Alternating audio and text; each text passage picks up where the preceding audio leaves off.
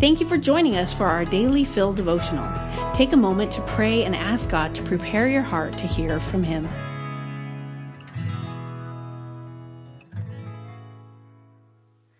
Hi everybody, it's Deb Hill, and I'm reading a devotional by my new friend Margie Hill, no relation, titled Intercessory Prayer. God did great things through Paul, but do we ever consider the many believers who continually lifted up prayers on his behalf? In our passage, Paul thanks God and the Corinthian believers for his deliverance. Paul is never shy in asking his brothers and sisters in Christ for prayer because he understands the power of intercession. Sometimes in the midst of our deepest struggles, we can find it difficult to reach out and ask someone to pray for us. I love how Charles Bent defined intercessory prayer as, quote, loving our neighbor on our knees. Often our friends need to borrow our faith when their faith is failing. I recently had the opportunity to discover this when I led a leaders' retreat up in the mountains. It's interesting to note that the theme was resurrected life. On Friday evening, one by one, each woman, including me, shared a present trial. It was difficult to be vulnerable and transparent, and many tears were shed throughout the room. We were open, honest, and dependent on God's love, grace, and word.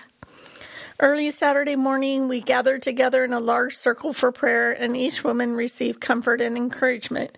Being the leader, I made myself available to pray and minister.